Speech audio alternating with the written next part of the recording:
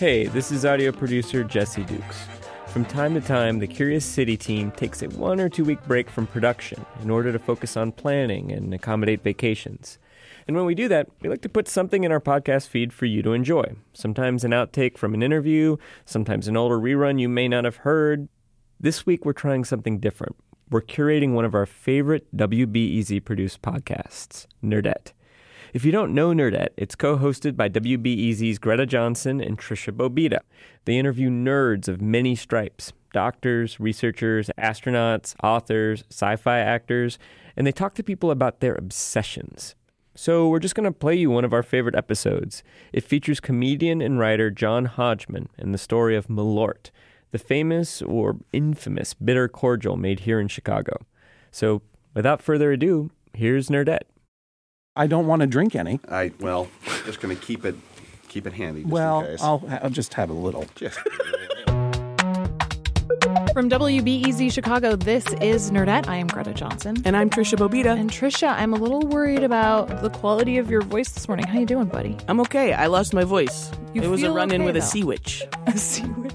You don't feel sick. You just sound sick. Yeah, I'm totally fine. Don't worry, everybody. Okay, so I'm hoping that maybe we can warm up your vocal cords a little bit before starting this episode with something very special that is actually like very close to the heart of our guest this week, too. Oh, yeah, I see this bottle.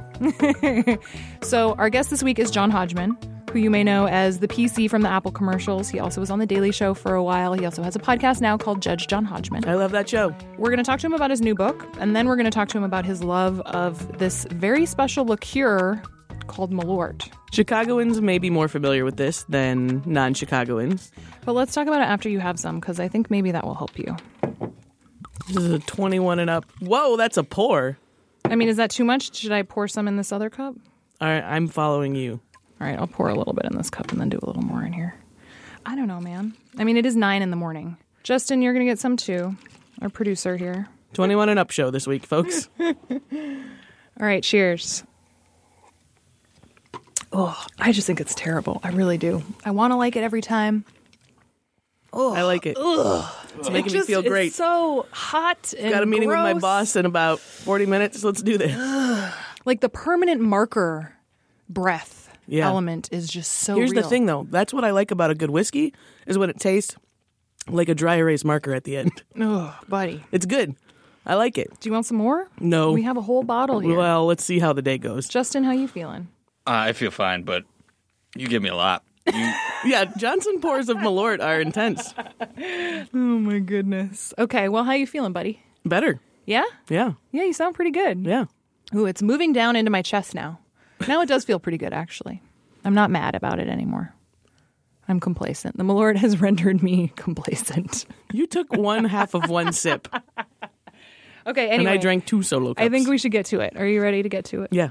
Okay, so John Hodgman has written a couple of books now. He had some about fake facts, and his newest book is called Vacationland. And it's all about his life. It's a much more earnest book than his others, and I mean that in a good way. This is something that evolved from a stage show he did, actually. And so it has a lot of stories about him and his family growing up, spending time in Maine and Massachusetts. So if you're an East Coaster, this is going to be very warm and fuzzy and nostalgic. And if you're not, it's still a really fun read because his brain just works in a funny way. He's one of those people. So, Trisha, you started this interview by talking to John about his beard. It's a good beard. I find it to be fairly attractive. My wife has come around to saying, I don't mind it. From an aesthetic point of view, I think that is Stockholm Syndrome. She's been stuck with it now for long enough that she realizes it's a part of my life. And I definitely know that intimacy with this beard, kissing is what I'm talking about, is no good for anyone. I think that's true of most beards. Yeah. But I mean, I'm in my 40s, and as I've said, most weird dad facial hair exists to announce to the world, no thank you, I'm all done. Basically, Yes. My evolutionary purpose is served. I've had kids. I no longer deserve physical intimacy. Time for me to focus on Crossword puzzles. Yeah, puns, dad jokes. Writing that book I always meant to write. Mm-hmm. Hey, you did that, though. Hey, I did it. Yeah, it's called Vacationland. I liked it very much. Oh, thanks very much. I appreciate that. This was also one of the books where I knew that my mom would like it right away. And so I shared it with her. And when my mom really likes a book, she does a thing where she texts me just chunks of the book. Oh, nice. that she's really enjoying. And so she Okay. did that quite often with this That's a book. That's a high bar for her. And a violation of copyright. I mean, they were texts to me. Does that violate copyright? Yes, it does. If they were tweets, Yes. it would be for sure. She's not charging you for them, I hope. No, she is not. All right. I did not pay my mother. What is your mother's name? Marcia. Marcia, this is a legal document. Cease and desist. But this beard is not a hip, ironic Brooklyn beard then. This is I am a grown man. It is time for a beard. No, I beard. mean, I don't know what the motive is behind it. I mean, it was a kind of compulsion. I wasn't really on television that much this year. You know how that goes. And so I'm in podcasting. I do not know how right, that goes. okay. Yeah. So there was no reason to take care of myself physically. Sure. And I kind of wanted to see what would come out of my face. And as I say in the book, the secret bearded man who lives inside me apparently is the part-time bookkeeper for the Church of Satan. Or when I haven't trimmed it for a while, more the IT guy for the Duck Dynasty. This book is about you, about your life, about the people and places you encounter. There's a lot about Maine in here. Maine is a metaphor, I suppose. No, it's a real place. It's an actual state. I'm still not convinced because I've never been there. Yeah, that's fine. And so I'm still not convinced Chicago's a real place. I've long called it the Brigadoon of the Plains. I believe that it only appears when I visit it because I am a narcissist.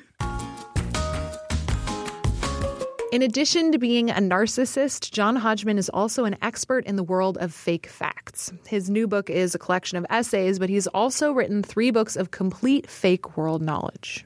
That's about 1,000 pages of fake facts and absurd invented trivia. And I had a lot of fun doing it, and it put me in a very, very different place in my life because those crazy lies about the phony hobo wars in the brief time a hobo was Secretary of Treasury of 1920s and all the other goofball fake facts that I did in those books put me on The Daily Show as a guest and then as a recurring contributor, and then that launched a minor television fame for me, which was a lot more television fame than I thought I would ever get. Enough? Probably enough. No, never enough. Are you kidding me? No, once you have a taste, you have to have more. That's the sick addiction of fame, Yes. Yeah. All right.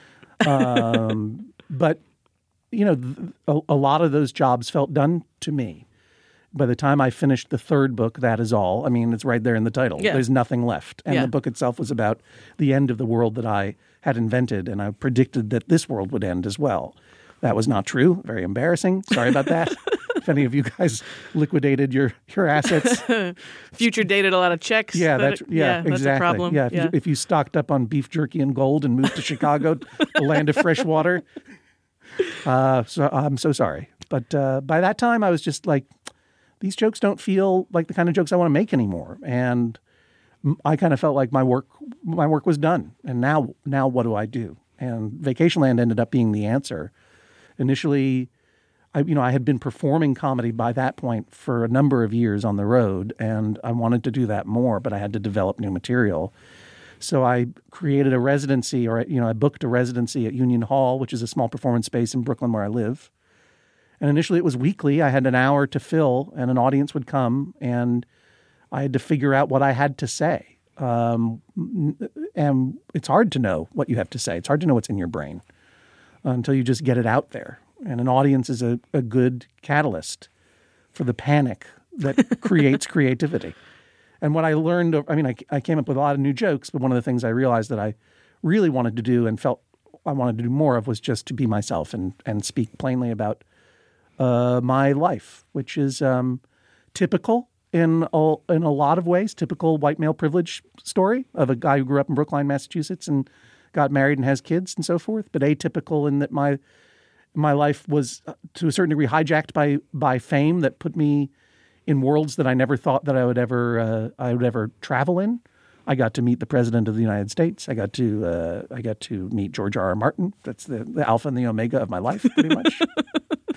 And also a little bit atypical because of my self-employment and my wife's employment as a teacher, and the fact that our kids have no jobs; they're unemployable. We can spend a chunk of every year and have done in the wilderness. Initially of rural Western Massachusetts when I was younger, and now more and more and all the time Maine, which is a real state in the United States. Is it as far? It's not a wilderness exactly, but it is a different it is a different life experience than living in a city for sure. I was going to say, is Maine as far away from Brooklyn, even though it's not geographically, but like, is it kind of feel as far away from Brooklyn as you can get in terms of people trying really hard to impress each other and wear things ironically? And like, it feels like they're... Oh, that hipsterism that you describe, which is terrorism of taste, where yes. people define themselves by what they wear, what they listen to, what they like, and only listening to things that you haven't heard of yet. Right, and they develop their tastes with the specific purpose of shaming you for your taste.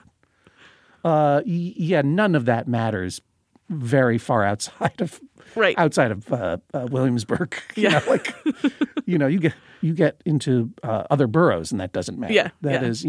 But Maine feels like an excitingly far away place from that.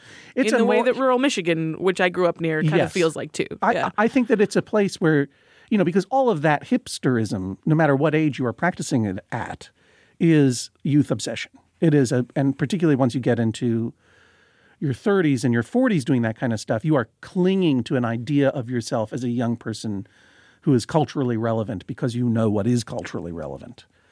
The places that we have been to, rural Michigan, almost anywhere in Maine, anytime you get out of a city with a high density of young people in colleges, you find people who are very comfortable with just being grown-ups. Not interested in that at all. They like what they like. Yeah.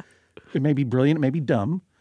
And if they're lucky, they're living within their means and enjoying what time remains to them, which could be many decades. Do you know what I mean? Yeah. And that letting go of that inner obligation to adolescence, it's a hard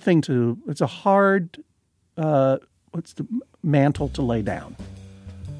Because in doing so, it's very relieving. I don't care what people think about me or my dumb beard anymore. This is the beard I can grow. Eat it, nerds. I feel like I have not only let go of my inner obligation to be adolescent, but embraced my inner old ladyhood. Yeah, I'm wondering, with your knitting and you're going to bed very early. Yeah, my books and tea. And your books and your tea. Yeah. You are embracing your inner senior citizen. Yeah, I sure am. I'm geriatric AF. Sorry, that was the Malört talking. I think that I never quite clung to adolescence because I had a dad who was a generation older than most of my friends' parents. So the cool music and things in my house were like the Rat Pack and Gene Kelly movies. So yeah, you got some geriatric in there too. Yeah, we're both old souls is the polite way of saying that we're weirdos. I like that. As a parent who has sort of, a nerdy set of tastes and there are things that you maybe love, in that moment when you're trying to introduce them to your kids, what is that anxiety like of, for me it would be introducing them to the original Star Wars movies and worrying that they would just think they were boring. Well, that's what happened. Is it just that over and over again? Or do you find those moments where actually they mirror the taste or... My kids have good taste. They have their own taste. There are things that I have introduced them to that did not resonate initially, like Star Wars. I mean, I showed them Star Wars when they were my and my wife's age. My wife loved Star Wars too. She is not particularly nerdy, but she has a deep appreciation for Star Wars for a lot of reasons that are her own. But neither my daughter nor son really got into them. But, on the other hand, I was able to introduce my daughter to the Mountain Goats. And that's worked. Teenagers like Mountain Goats. I am gonna make it through this year if it kills me. This is probably my crowning achievement. I mean, when they're kids, they have to pretend they like what you're foisting they don't get on to them. decide what's in the car radio. Right. Yeah. And now, however, my daughter will reject a lot if it's not for her. But I have my crowning achievement, honestly, is introducing my daughter to Chance the Rapper. Which was, that's not the way it's supposed to go. I got in there early. Got in there early on that acid rap EP or whatever. Started playing that in the car. Chance, acid rapper, soccer, hacky, sacker, cocky, khaki, And now she is basically best friends with Chance the Rapper as far as she's concerned. And maybe it's true. I don't know. I don't know what she does on the internet all day.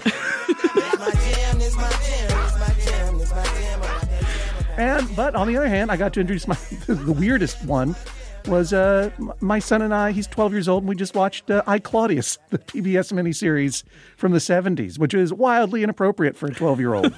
Walls were hung with what I suppose the Emperor imagines is erotic art. They depict scenes of incredible beastliness. Is it on Netflix or something? It is on iTunes. It's on the internet somewhere, yeah. Yes, and also available on digital versatile disc. I, Claudius, starring Derek Jacobi. Have you ever seen I, Claudius? No. Oh, get thee to I, Claudius. It's not Shakespeare. I don't know why I did that. It's about it's about family turmoil in the imperial family in ancient Rome. Sure. Yeah. The transition from Augustus to Tiberius. Yeah. No, this is my wheelhouse. I'm unfamiliar. Yeah. Oh, it's incredible acting, an incredible artifact of television storytelling on the cheap. It might as well have been a home video of a child's birthday party. I was going to say, when you watch that quality of stuff on what is probably a big, modern television, it does feel like you're watching somebody's home movie of a school play. Yeah. In terms of the way it's lit and everything. Ancient room looks like someone's weird rec room. Yeah. But the acting is incredible, and the storytelling is amazing, and the history is fascinating. And your 12-year-old was into it. He likes history, I think, but mostly there are certain stories that he tunes into. And so we enjoyed watching that. There are some sexy parts. There's some incest and child murder. But it's also it's equally great that they have good taste. They have access to so much more culture than we do, and their taste, I benefit from their taste. So, it was through my kids that I got to know Adventure Time, which I initially thought was just pretend children's programming by dudes who thought they were too cool to make children's programming. But then I realized, this is an American work of genius that cannot be beat. It's an amazing work of art that profoundly understands how young people and old people think. Yeah. Attention! I bring a message from the microscopic world. We can see you when you go number 1. Beware! Beware! Beware! Because kids are weird and dark, and we don't give them enough credit for that, I think, absolutely. Sometimes. Yeah. And through that, Steven Universe, which is an incredible work of art. I can see. What? I can see without my glasses. Did I heal your eyes? But how? The juice box! I don't have healing tears! I have healing spit! What am I going to tell my parents? What am I going to tell my optometrist? And lots of music that my daughter has foisted on me that I can't think of, that I like. More with John Hodgman in just a minute. Hey, everybody. We'll have more with John Hodgman in just a moment. You're listening to Nerdette Podcast. That's the better version of that throw. We'll use that one.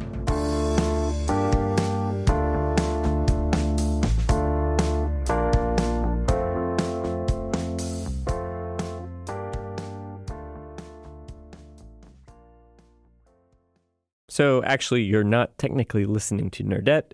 This is the Curious City podcast, and we're curating Nerdette for you. If you like what you hear, you can subscribe to Nerdette wherever you get your podcasts or at wbez.org/Nerdette. You're probably already subscribed to Curious City since you're listening right now, but you can always ask us a question about Chicago or the region at curiouscity.wbez.org. So now, back to Nerdette and the story of Malört's modern, semi-ironic resurgence.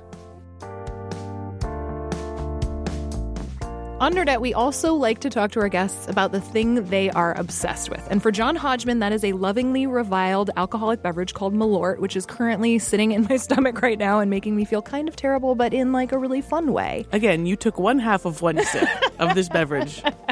When we sat down in the studio. I feel it seeping out of my pores already. Heaven and Tracy are so ashamed of you for not being able to hold your liquor better than this. Dude, I said I was an old lady. I don't know what to tell you. This is maybe not a little-known obsession of yours. Well, in Chicago, it's pretty well known.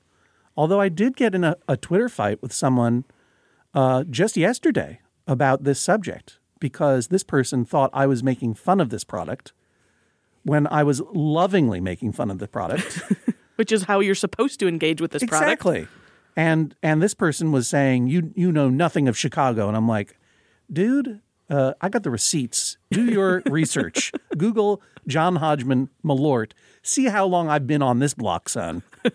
So mad. And he apologized, and rightfully so. We were talking about Malört, and we need an expert to help us with that. So we have Sam Meckling, who knows everything about Malört. Hi, Sam. How we doing? Hi, Sam. Nice to see you again. Good to see you. I saw Sam last night at my book event here for Vacation Land, True Stories from Painful Beaches, bit.ly/vacationland, bit.ly/painful beaches.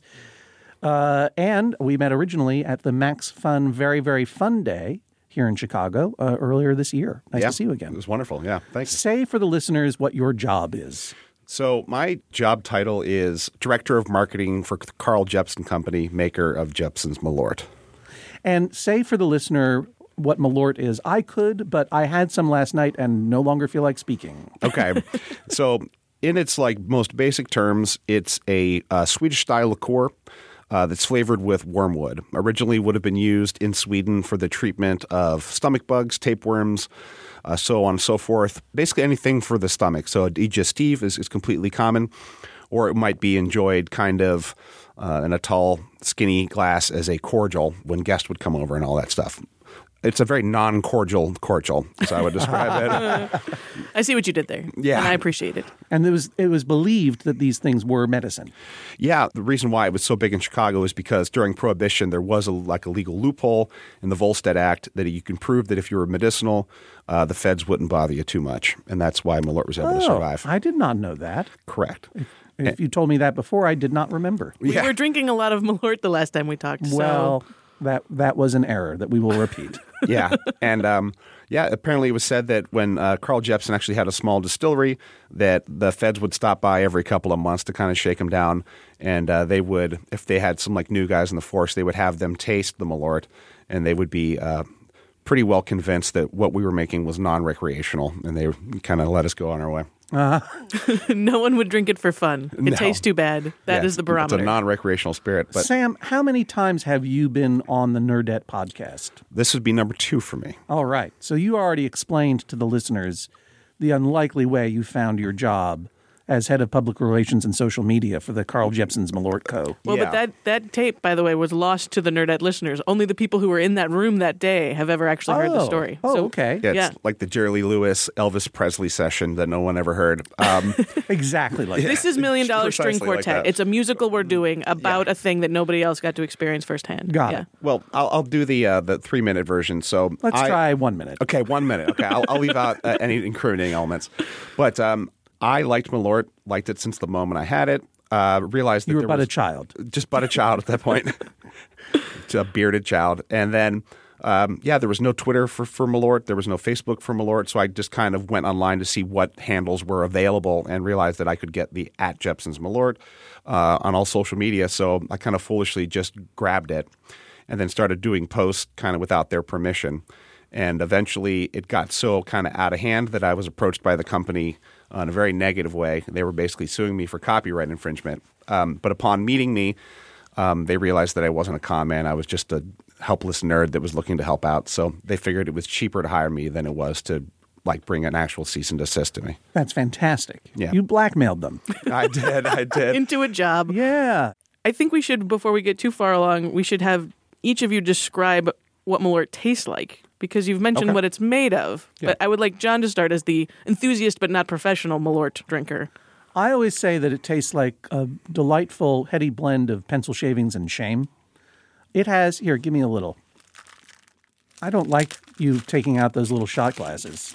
Just give me the bottle. right off the teat. That's the only way I drink it. That's true. There you go.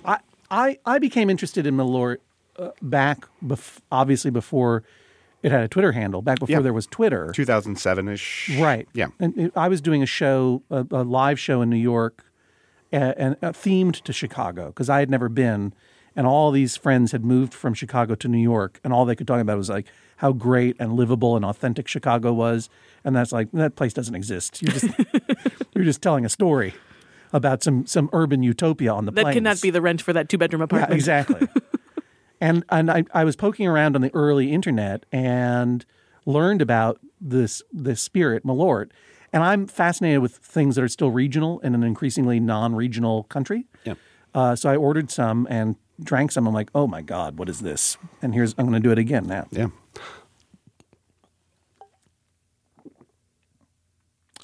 Ooh, okay. So, burning. All right. There we go. It has a sweet and very caramel flavor that is initially offset very nicely by a lot of bitterness, which is the wormwood at work. Yep. And then as the initial sweetness goes away, that wormwood just domain squats on your tongue. Yeah. The avocado turns brown pretty quick. Yeah. You know? And that ends up having a kind of like ashtray kind of astringency. Yes. Yeah. Funkiness to it. And it hangs on for about like 15 to 20 minutes.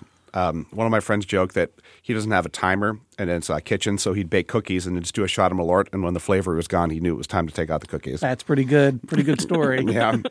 Yeah, I think it's that lingering effect that gives it its reputation. Yeah. And, you know, since I essentially introduced Malört to the rest of the country. Yep. You're welcome. That's not entirely true, but I do talk about it a lot, and I talked about it a lot when I started doing shows here in Chicago, and people would always, from the beginning, there would always be at least one bottle at the stage when I got on stage, long after that had been funny or good for me, and I would drink from the bottle and send it around the room, and then drink from it again, and I've never gotten sick. Whatever's in there is killing all germs. Yeah. We'll say. The first time I had heard of you, John, was about the time, 2007, and they said that you would get a bottle of Malört and take the cap and just throw it into the crowd and then hand the bottle out and say, you know, the show doesn't start until it's gone, basically. That, you know, legend takes its own life. That's true. But I would definitely start the show. Yeah, but throwing the cap there was an element of that old. Was the Ozzy Osbourne legend? Yeah. Right. Yeah, it was kind of like that you were on a ship with John, and he, like, right when you got offshore, he got a knife and stabbed holes in all the lifeboats, you know, by throwing the cap. So you're just kind of along for the ride. Yeah, that's right. I burned the ships because we were going to colonize this new continent. Yeah. Boy, I just linked Malört to genocide in the Americas. How about that? All right. Well done. So, if you don't mind, I'm going to try it. Not that I don't mind, know. and I'm not going to have any more because you do have a cold. And by the way, when I said I've never gotten sick drinking Malört, I think that's not true, but I'm not a doctor. Don't use Malört as an antiseptic. So for me, it tastes like my most clinical kind of way to describe it is it tastes like a baby aspirin that's wrapped in grapefruit peel, bound with rubber bands, and soaked in well gin. That sounds very good. I like it. Yeah, but there is a lot of caramel and a lot of honey kind of in the beginning. But it gives way to the kind of the white part of the grapefruit really, really quickly. The pith. Yeah. Thanks to Sam Meckling for coming in to talk about Jeppson's Malört. And now, homework. I need to check out I, Claudius, clearly. Yes, we should. Oh, Tiberius, let's not fight one another all the time. I will never forget what you made me do to Piso. But let's think of something that's newer. You Why? give me some homework. Why? Because nostalgia is the most toxic impulse. You can't just go back and watch that old stuff all the time. I need something new. Something new. Yeah. Here's what I'm going to check out. Okay. I heard about this. It's not a particularly new movie, but it's, I think it's within the past 10 years. I don't know for sure. It's a Korean zombie movie called Train to Busan. And I heard about it on the Dana Gould Hour podcast, where he always talks about a lot of the culture that he's taking in that I've never heard of and must check out. So that's one I'm going to listen to. And you should listen to the Dana Gould Hour podcast. If you like conversations about Hollywood, scary movies, entertainment, Boston, this is all my wheelhouse. Yeah, I was going to say, like, in your Venn diagram of things, this is like right in the center. It's got everything you want. Dana Gould Hour podcast is one of the great ones. All right. That is very good homework. Yeah. I did a good job. This show is produced by us, Trisha Bobita and Greta Johnson, along with Justin Bull. Our executive producer is Brendan Banaszak, and our intern is B. Aldrich. You can subscribe to us on Apple Podcasts, follow us on NPR One, or listen in the WBEZ app. You can also find us on Twinstagram, is what I almost just said. It's Instagram for twins only. You can also find us on Twitter and Instagram and Facebook. We are at Nerdette Podcast. We are not on Twinstagram, if that's a thing. Stop trying to make Twinstagram happen. This is the second week in a row we talked about twins. Our theme music is by Poddington Bear. Do your homework. Do your homework. Homework. So there you go. That was Nerdette, and you're listening to the Curious City podcast. And since we're Curious City, we'd like to know, do you like hearing other podcasts in our feed? If we hear something we think you might like, is it okay for us to just drop it in, especially during our breaks when we're not making new Curious City episodes? Or would you rather hear a story from the vaults, or nothing at all? Let us know at curiouscity@wbez.org, or message us on Facebook, or even tweet at us. We're at WBEZ Curious City.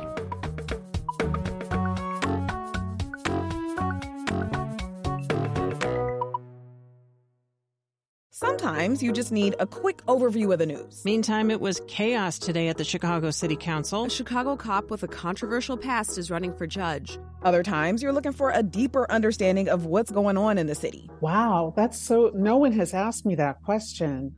The Rundown podcast has all of that, and it's Chicago-based, so you know what's up in your neighborhood and across town. Listen to The Rundown wherever you get your podcasts or at wbez.org/rundown.